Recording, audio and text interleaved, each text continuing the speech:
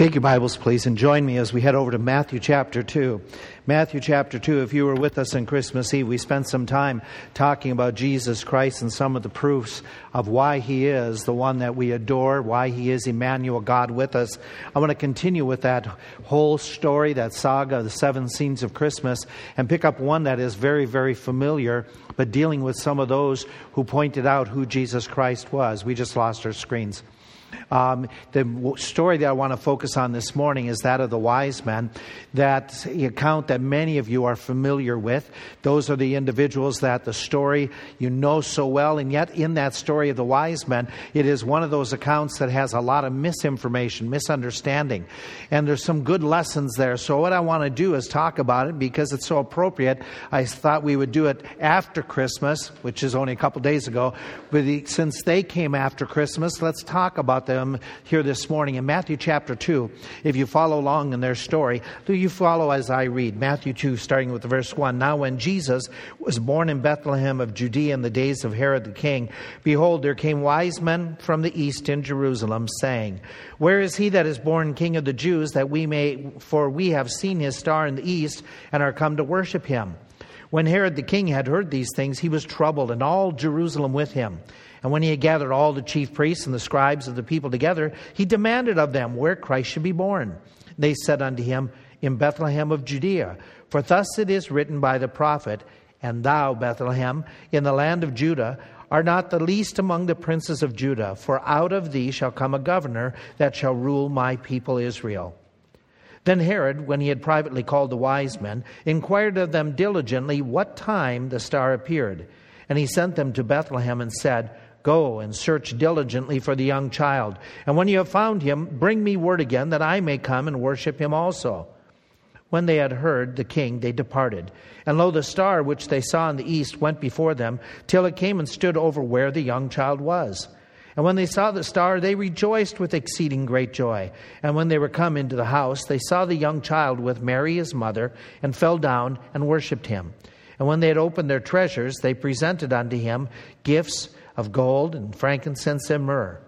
And being warned of God in a dream that they should not return to Herod, they departed into their own country another way. There's a lot of details about these people that gets a lot of confusion.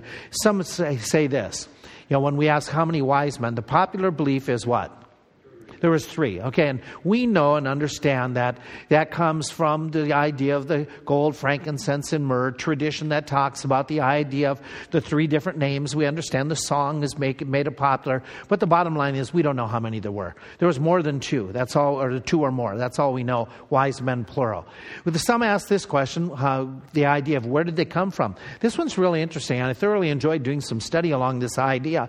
We read in the scriptures they came from the east. Now, some say all the way as far as India or China, as far as that far Orient. But if we were living in Jerusalem at the time, or in the Middle East at the time that Christ was born, anything east of us could include the areas right next door, the ancient Babylon, the ancient Persia, those parts of the world. And that makes sense because in those parts of the world, that's where Daniel, Shadrach, Meshach, and other men, even Jewish men, were taken and were developed as wise men, as those who became scholars, who were trained in philosophies, science, math, medicines, politics. And one of the training that all those young men had to have, such as Daniel and others, they had to be well versed in world religions. So they would have known about Judaism. They would have known about that idea of the Old Testament, the scriptures, especially since the Septuagint had become very popularized over the last few decades and was being spread abroad. If we look and say, okay, it is ancient Babylon, Persia, that area of the world, it's interesting to note that the Magi, and they were commonly called that, people who were involved with politics, religion from that part of the world, Magi who in the ancient past, they had been political peoples. They had been advisors to kings. They were individuals who were royal officers, as we read in the book of Esther. We know that in that region of the world, there was an entire group that developed over a period of time. The title we give you, Megistanes, the idea is almost like they were the Senate. They were a political party, a political group of people who were also religious in some of their background. But at the time when we come before Jesus was born, in those last century or so before that, and up to the time of Christ, there was this group that was extremely influential, even in Persia and following, that said that nobody could become the king unless they gave their approval, that they would crown even the successor, the son of a previous king. This group had to say, yes, we approve before they became king. So they were called kingmakers in some of the ancient writings. Plus, they were also very important. They were the ones who set up all the judges. They set up the laws and the judges and the judicial system. And so we have that part of those people from that region. But we also know from the New Testament, some of them who were including themselves with official governors and politics in different regions of the world, they also got into black magic. We go to the book of Acts, and we find Simon the sorcerer is what our English says. In the original language, it's the same word, magi. That Simon the Magi used sorcery, bewitched the people of Samaria, and promoted himself to be one who was ruling over, influencing, and being involved with the politics. Well, when Peter came, Peter says, your heart is not right in the sight of God. This is the individual that when he saw the Holy Spirit being distributed upon believers, he thought if he paid money, he could have that same power. Well, there's another guy who shows up later on in the book of Acts. He's Elymas the sorcerer, same word, magi. Was a certain sorcerer, a false prophet, a Jew, whose name was Bar-Jesus. He was with the deputy of the country. So he, again, associated with the political leaders of that region, and he was opposing himself to Paul and Barnabas in their ministry because they were starting to influence the deputy to become a believer, and he wanted them to stop. And so Paul responds and says, thou child of the devil, thou enemy of righteousness. So not all of the wise men were what we would call believers. They were practicing, some of the dark arts, but they would be political, they would be religious, they were actively involved with things that were going on at the time.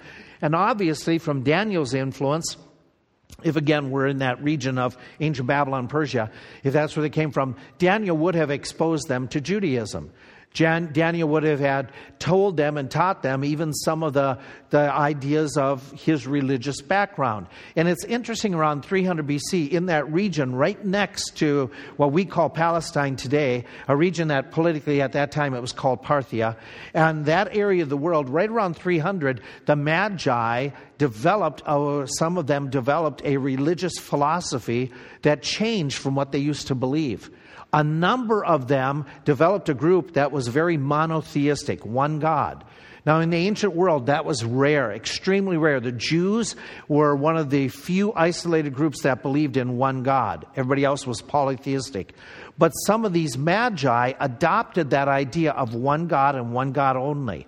That same group also adopted the idea of a priestly lineage within their group, that it would be a successive generation of a priestly line, and they had to fit certain qualifications. Their bodies couldn't have impairments, they couldn't have diseases, and that same group adopted, which was extremely unusual as well, a blood sacrifice for forgiveness of sins.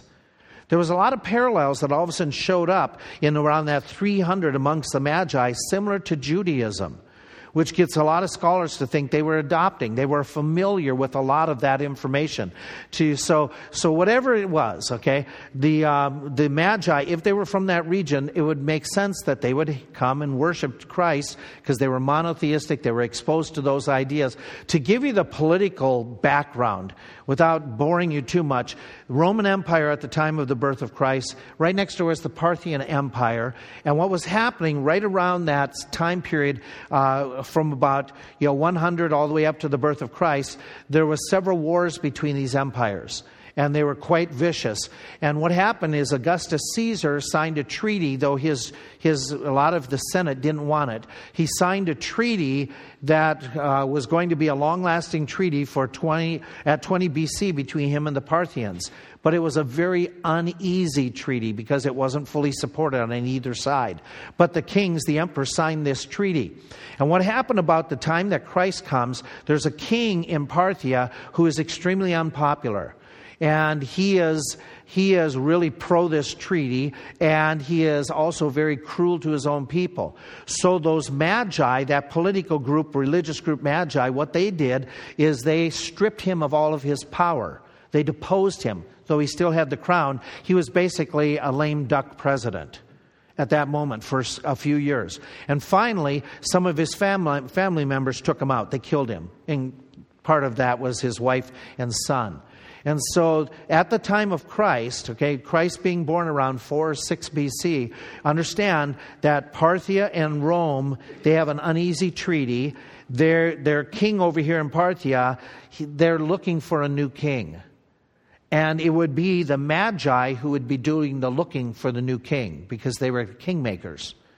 And so when all of a sudden you get that scene where they show up in Jerusalem and they're looking for a king, there's a lot of political tension going on. And what strikes me odd is Herod brings these guys into his presence right away. They must have had some influence.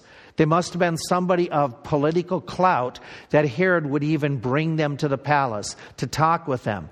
And then when they tell him, we're looking for a king, the king of the Jews, Herod doesn't rebuke him. Understand, Herod at this moment in his life, towards the very end, was killing people. His own sons, some of his wives, even some of the Jewish people, he had them killed off. Anybody who threatened his rule.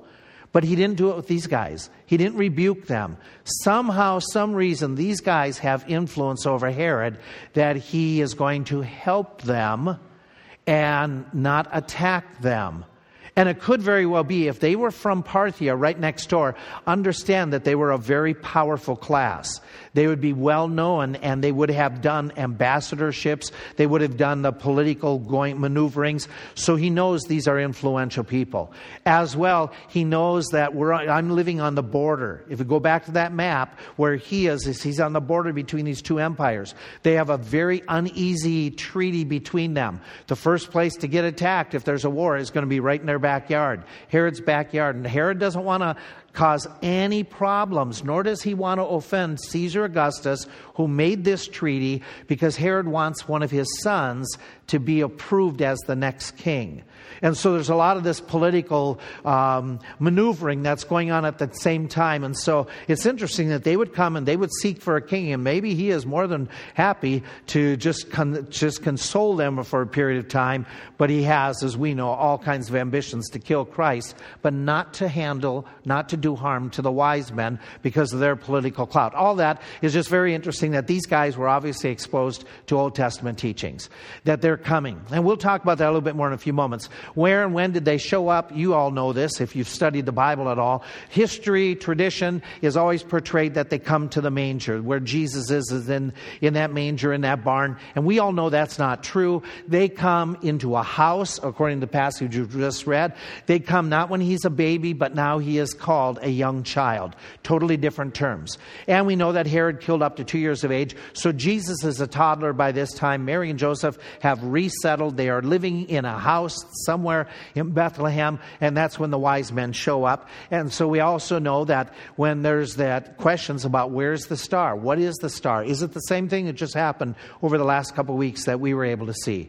One of those conjunction of planets that shows up every 800 years. That was suggested by a number of people. A number of people say, no, this was a comet that moved across the sky, or it was that conjunction of planets, or it was a star going supernova, or some would say it was some type of supernatural star because it moves east to west and then it moves north to south to Bethlehem. I'm going to suggest this as another possibility, that it's very similar to that, but if you go back to the wording of it, the word that's used for the star in the original is astra or astra, which means blazing light. When you compare that with other passages of Scripture, you have that same type of an idea of an astra or an astra when it talks in the Old Testament about the Shekinah glory, the appearance of God, such as the pillar of fire. It is called an astra or an astra back in the Greek version of the Old Testament. When they have in a situation where Paul is all of a sudden blinded by that light from heaven, it's an astra, a supernatural light seeing the brilliance of Jesus Christ. When Jesus Christ is described in the book of Revelation, that he is brilliant, his face is shining, it is the same word that has that idea, a connotation of that word, that astra aster word, that's that brilliant shining. When it talks about that the angels of the Lord appeared to the shepherds and round about them shone the glory of the Lord, that is that similarity to that Shekinah glory, that brilliance of God. That aster, I would suggest to you that there's very good possibility that even like that pillar of fire was low to the ground and it moved and gave direction, that this was a star of an expression of God's glory that was enough that it could move across the sky at a distance or low enough that it could be right over the very place where Jesus was. Not this star that was millions of miles in the sky, but rather it was right over the very house, being what we would call the Shekinah glory. The appearance of the Lord that showed up in the Old Testament times to Moses, to the temple peoples, whatever.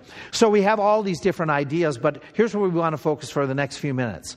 The story of the wise men is fascinating, has details, but what it displays for us is what makes up a wise person. What is a real wise man? And we have those cliche phrases that say the wise men still seek him, or be a wise person. I'm going to suggest to you that you should do that. You should become a wise person, and some of you, that just means because you already are, a step further. Grow in your wisdom in 2021. And just stop and spend some time with me this week, next week, looking at the characteristics, the traits of what marks a wise person, and try to see, am I that type of person? Or what can I do to become a wiser person in the next year? Let me give you several traits this morning. Number one, here's what it would involve. It would involve making it your personal goal to worship Christ. Make it your personal goal to worship Christ. We read the story already where the wise men came in and they say, we seek to worship Christ. We read that when they found him in the house, they came in and they worshiped him. Their motivation, their drive was to worship Jesus Christ, to magnify him, to give him glory.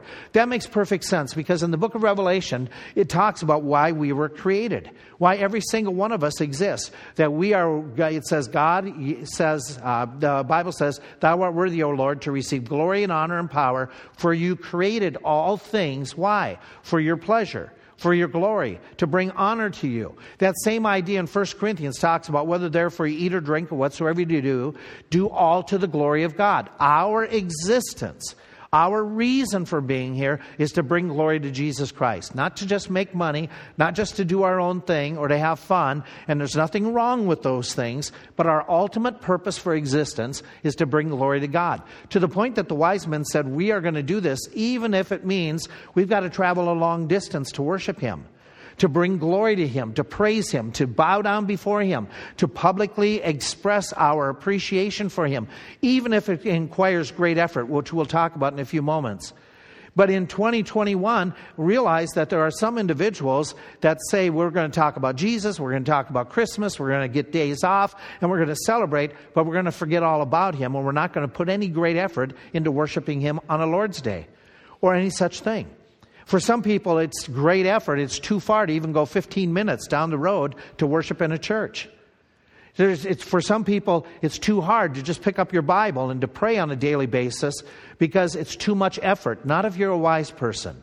If you're going to say, I'm going to develop and work at being a wiser person, I'm going to take time for corporate worship. I'm going to take time to get involved with personal worship on a regular daily basis because this is why I'm here. I'm here to bring glory to God. Can I suggest something else about this idea of worshiping him? That you and I should not only talk about public worship, but we should make it a priority at school, at work, that this year, the way we work, we're going to put our best effort in so as to bring glory to Jesus Christ, so as to adorn the gospel.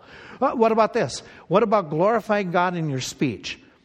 Sit back, evaluate, look, and say, how do I better glorify Christ in my speech? What words may I get out of my vocabulary? What words should I put into my vocabulary?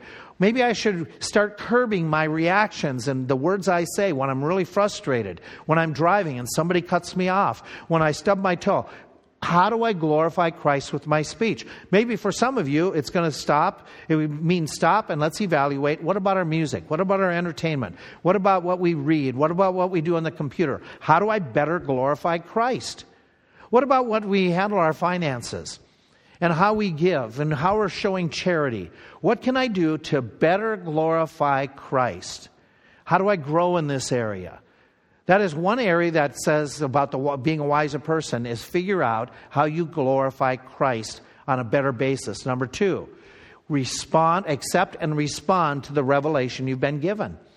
Accept and respond to the revelation you've been given. Now, we've mentioned that these wise men probably got their information, their revelation from people like Daniel, Shadrach, Meshach, who had taken Scripture with them, and obviously they were living by it, and they would have shared it with those other religious scholars, people who were investigating all types of religions. We know this from what these men said when they come to Herod. We know that they accepted, for instance, the book of Daniel and other prophecies. We read in the book of Daniel, know therefore that from the going forth of the commandment to restore and rebuild Jerusalem. Daniel was reading Jeremiah at this time. He was reading the passages that talk about the Jews being outside the land for 70 years and being able to go back in the land. And when Daniel is reading that, he has questions, which prompted an entire explosion of revelation about future events. Future events that we're going to talk about in January, February, March as we get into a series on end times. But here's what they're reading. He was reading, and surely he would have shared this with those men, that there's a commandment to the idea of when you rebuild Jerusalem unto the Messiah. And God was giving some of the key dates and saying that from the time that the Jews can go back and rebuild unto the coming of a Messiah. They're talking about Messiah when they come to Herod. They believe. They've read some things, whether it's Daniel or other, about a Messiah who's coming. They also read this, that after 62 weeks shall Messiah be sacrificed. Be killed, not for something he has done, but be sacrificed for the benefit of other people. So they read that, they're impressed by that there's this person who's coming who is going to be unusual. He's going to be a man from heaven. He's going to give his life. And then they could have read other prophecies. Maybe they read the prophecies more about that Messiah, how he would have an unusual birth, being born into the human race. Maybe they read Isaiah. The Lord himself shall give you a sign. Behold, a virgin will conceive, bear a son. You will call him God with us, Emmanuel. And they're reading these things, and they're saying there's a Messiah coming. He's going to be born of a human race. They're reading some of the Old Testament prophecies and understanding he's a Jew. Which, by the way, a Gentile would not come and bow down to a Jew at that time. They wouldn't have to. They're nobles. They're of the upper crust. They're the kingmakers. And they come and they bow down to this child who's located in a normal house. And they think he's the king of the Jews. And as a king of the Jews, being of the Jewish religion, they've come to worship him. Where did they get all this idea? Reading the Old Testament scriptures. That there's going to be a king amongst the Jews, born amongst the Jews, who will be a universal king one day, take over the entire world, and that's going to be their king that they should worship. And they get all of this, and they put it together. They're accepting what revelation they have. And it's making an impact upon their life. What about you?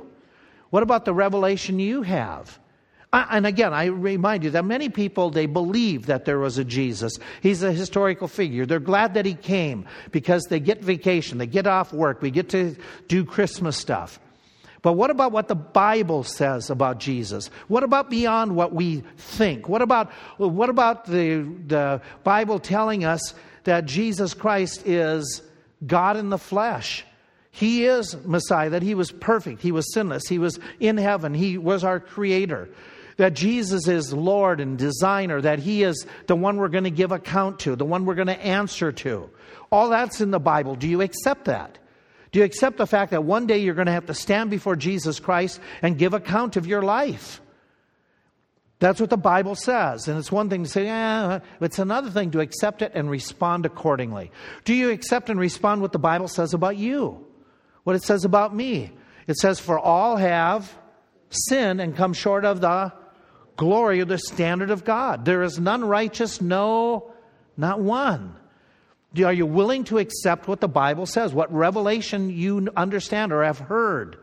Now, again, we may not fully understand every aspect of the Bible, that we're constantly learning, but what you've been exposed to, what you've heard, what you know is real, what you see by your life experience on top of the Bible, that there is none righteous, that all of us have sinned. Well, the Bible talks about that and says, because of our sin, the wages, what we deserve for our sin, is death. separation from God. The Bible talks about there's going to be a place where we will be eternally separated from God. It's called hell. And the Bible makes it clear that we deserve to go there because we're sinners. Do you accept that? Will you then respond to it to realize, to say, wait a minute, that means that I can't get to heaven. I don't deserve to get to heaven. I'm not guaranteed a place in heaven. I need a Savior. Well, that's why Jesus Christ came. The Bible makes it clear that He came to save those who are of His own. That He came to seek and to save that which was lost. That Jesus Christ came to give His life as a ransom for many. So that we can have forgiveness. Because without Him we can't. We can't get it on our own. Will you accept what the Bible says about the fact that there's no works you can do that are good enough to cover your sins to get you into heaven? Baptism, going to church, giving money, good looks, being this, that, and the other thing, politically active and kind and charitable and community-minded, all good things. But we are saved by grace, not of works, lest any man should boast. Will you accept the facts of the Bible that says you need a Savior, that you need to call upon Christ to forgive you of your sins, that what He did is He died on the cross, paid for all of your sins, and now He has within His ability, since He resurrected, ascended on high, to give you the gift of complete forgiveness for everything in the past, present, and future that you do, how you offend God. And He says, I'll give you the gift of eternal life. It's a free gift. I already paid for it. I want to give it to you. If you respond with a repentant, believing heart. Well, see, that a wise person responds that way. A wise person won't reject Christ, won't reject truth. But a wise person says, I don't understand it all, but I'll accept and respond to what I have been told. I'm going to encourage you to be wise this morning. If you do not know you're on your way to heaven, when we close with the song, Joy to the World, we're going to have one of our staff members standing over by that door. Feel free to get up while we sing, go over and say, can somebody show me the prayer I need to pray in order to go to heaven? If you're watching at home, you can easily contact us. We'll get back to you. We'll come by or we'll send you information to show you what you need to do to make sure that you know you're on your way to heaven. You need to call upon the Lord. You need to do that this day. This is the day of salvation. Don't put it off. Be a wise person that you take that gift of salvation. Be a wise person when God invites every one of you to pray. Who are born again, He says, come, call unto me and I will answer thee. Accept and believe and respond accordingly. Be wise enough that when the Bible says you're to live a godly life, you're to live a pure life, you're to live by a life that is controlled by grace and kindness and love and forgiveness, but holiness and doing our best before the Lord. Live a life that the Bible talks about where you're claiming the promises of God. Will you believe the promises that He will provide your needs, that He will answer your prayers, that He is going to be with you? He will not allow you to be tempted above that you are able. A wise person accepts what revelation they have and they respond accordingly. Number 3, a wise person, and if somebody who wants to get wiser, will personally do whatever they can to get closer to and learn more about Jesus Christ. They don't just hear about Him.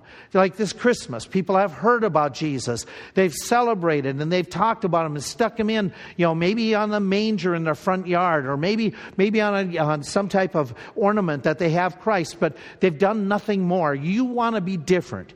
You want to be a wise person that says, well, I want to learn more about Christ. I want to get closer to Him. That's what the wise men did. The wise men knew a lot about Jesus Christ, but that wasn't enough for them. They made the trip. They did the effort. They wanted to get there to learn more, to get closer to Him. What will you do this year to get closer to Christ, to learn more about Him? And some people, they'll understand that, the gifts are great. The wise men give tremendous gifts. But part of the gift giving that makes some of the gifts so valuable, like many of the gifts you give, it's not just the price tag, it's the effort behind the gift.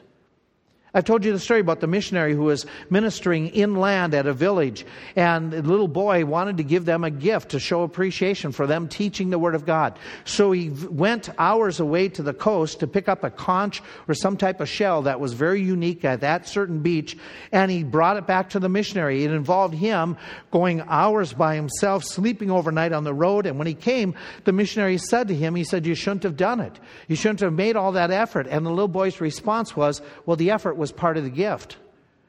You know, that's true about us. Sometimes, and I'm sure it's happened to you, you've gotten gifts, and they haven't been the best gift. It hasn't been the priciest gift. But when you look at who gave it to you and why they gave it to you and what effort that child, for instance, put into it, it becomes priceless. Well, you and I are supposed to put effort into worshiping Christ, getting closer to Him, learning more about Him. So what that would mean if we were wise men, their effort, man, they made this long trip. It was a trip that had danger to it. It covered maybe 400 to 800 plus miles. It would take weeks. It would take months for them. They had to be able to have their food. They don't travel the way we travel. There isn't a toll road. They would have had to travel through what's called in ancient times the robbers' highway.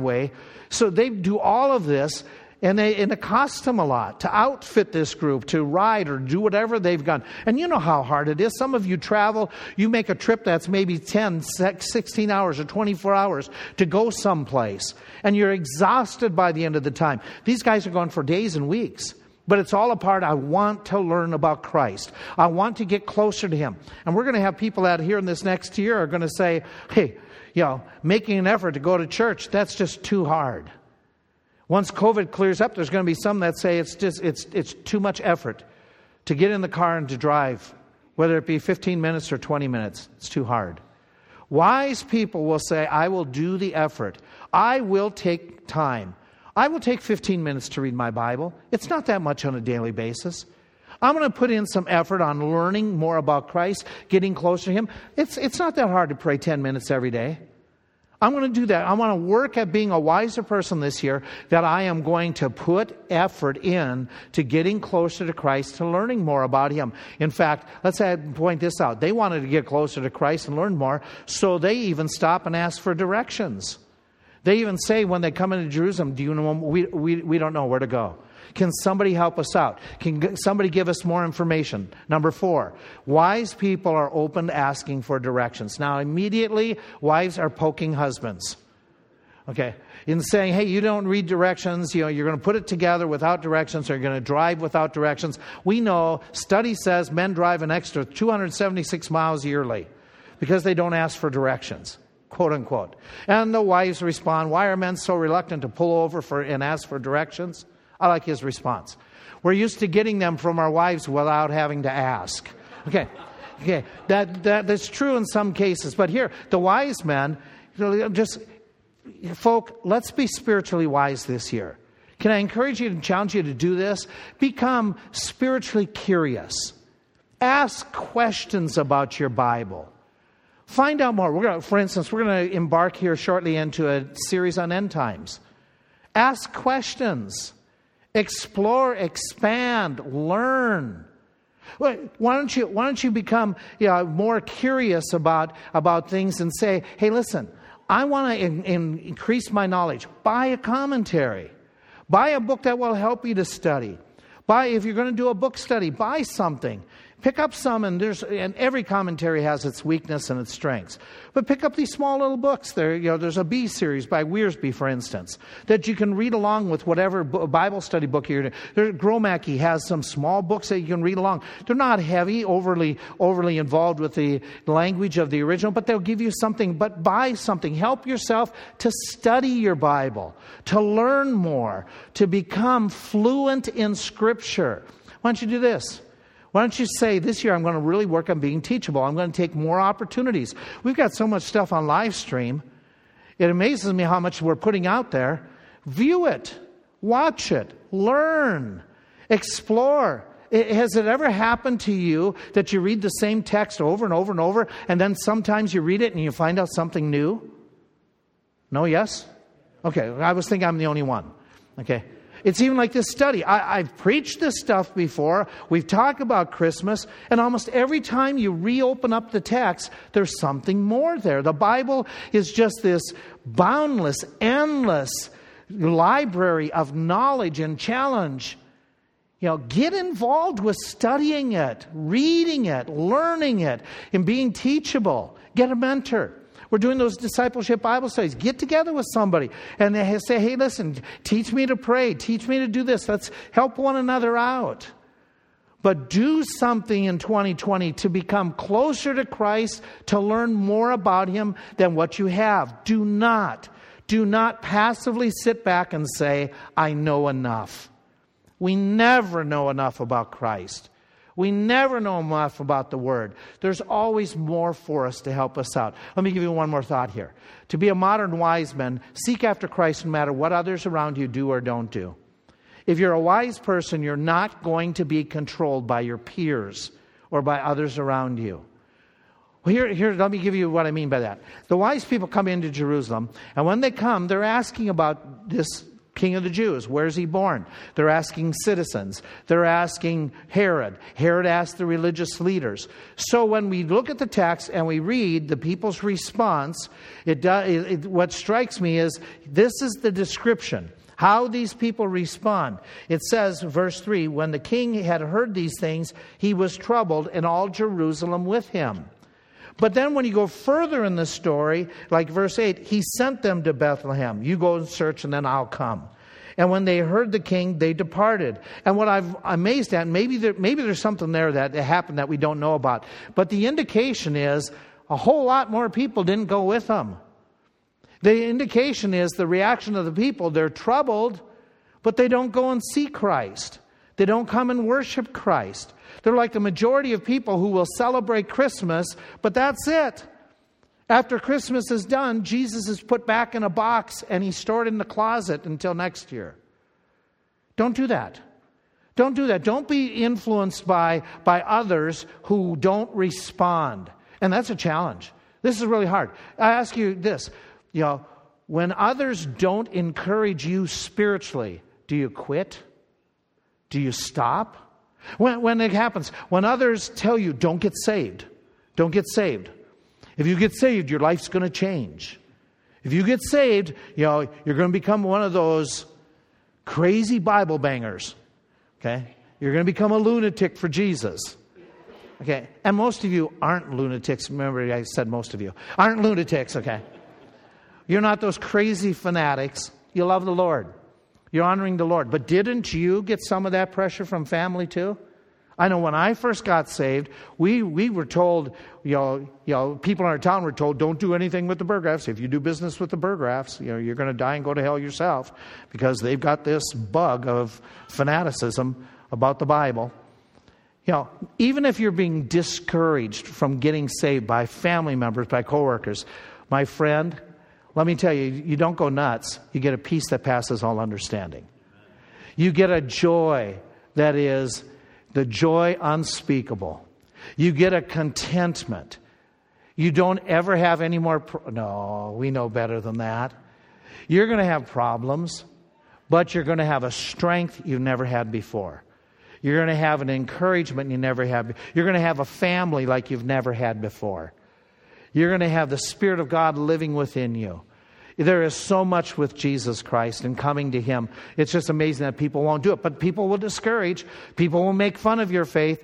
People will show no interest. There's even times people will come to church like this. But they have no interest whatsoever in serving the Lord. They just show up because it's the thing to do. And they'll discourage others. Well, what do you mean? You're going to get baptized? You're going to testify of Jesus Christ? Why would you do that? Don't be influenced by what others don't do or do. You follow the Lord. You do what you're supposed to do. You give Christ, your very best. Some will say, hey, don't witness. Don't share the gospel. And if you go to them, you might say, hey, would you come with me? Oh, no, I'm too busy. I'm baking bread. I have no time. Okay? No, you do what's right. Here's a challenge for you that's going to happen more and more is people who stop coming to church regularly. You look around and they say they're not there. Well, maybe I shouldn't go either. No, you do it. You do what's right. As we break out of COVID and we move forward, you do what's right. You say, okay, I'm going to get back to where we're assembling the way we're supposed to be assembling. And when you come, even if you see somebody who is totally comes and sits and they go to sleep and they're zoned out, and we say, hey, wake up, Pastor Art, wake up. Okay. Where did he go? Oh, I missed a jab, and he wasn't even there for it. Okay. Even if it's somebody you look at and say, hey, they don't get anything, they aren't really involved, you be involved. You sing, you worship, you pray, you follow along. You get involved with it. Even if others reject your witness, even if others don't want you to grow in the Lord, you do what's right, no matter what others say, what they tell you to do, what they tell you not to do. You serve the Lord. Young person, let me encourage you more than anybody else. Don't let peer pressure take you away from Jesus Christ. You follow and serve the Lord and let God use you and bless you. And you just do what's right. No matter what other people do or don't do, you follow Jesus Christ. Then you're going to be one of those wiser people. One of those individuals. There is so much we could be talking about. And we have a whole another section to be talking about. But we'll hang on for next week and look at it. But let me just wrap up with this thought. You're going to be a modern wise person. Which one of these are you going to have to work at this week? Which one of these, several, are you going to have to work at? If you're going to be a wise person this morning, then do this. Then being that wise person, then take time, evaluate, and say, this is something I can do. And give it more thought than what you're doing right now in these 30 seconds. Go home, think it over. What are you going to do in 2021? How are you going to become wiser?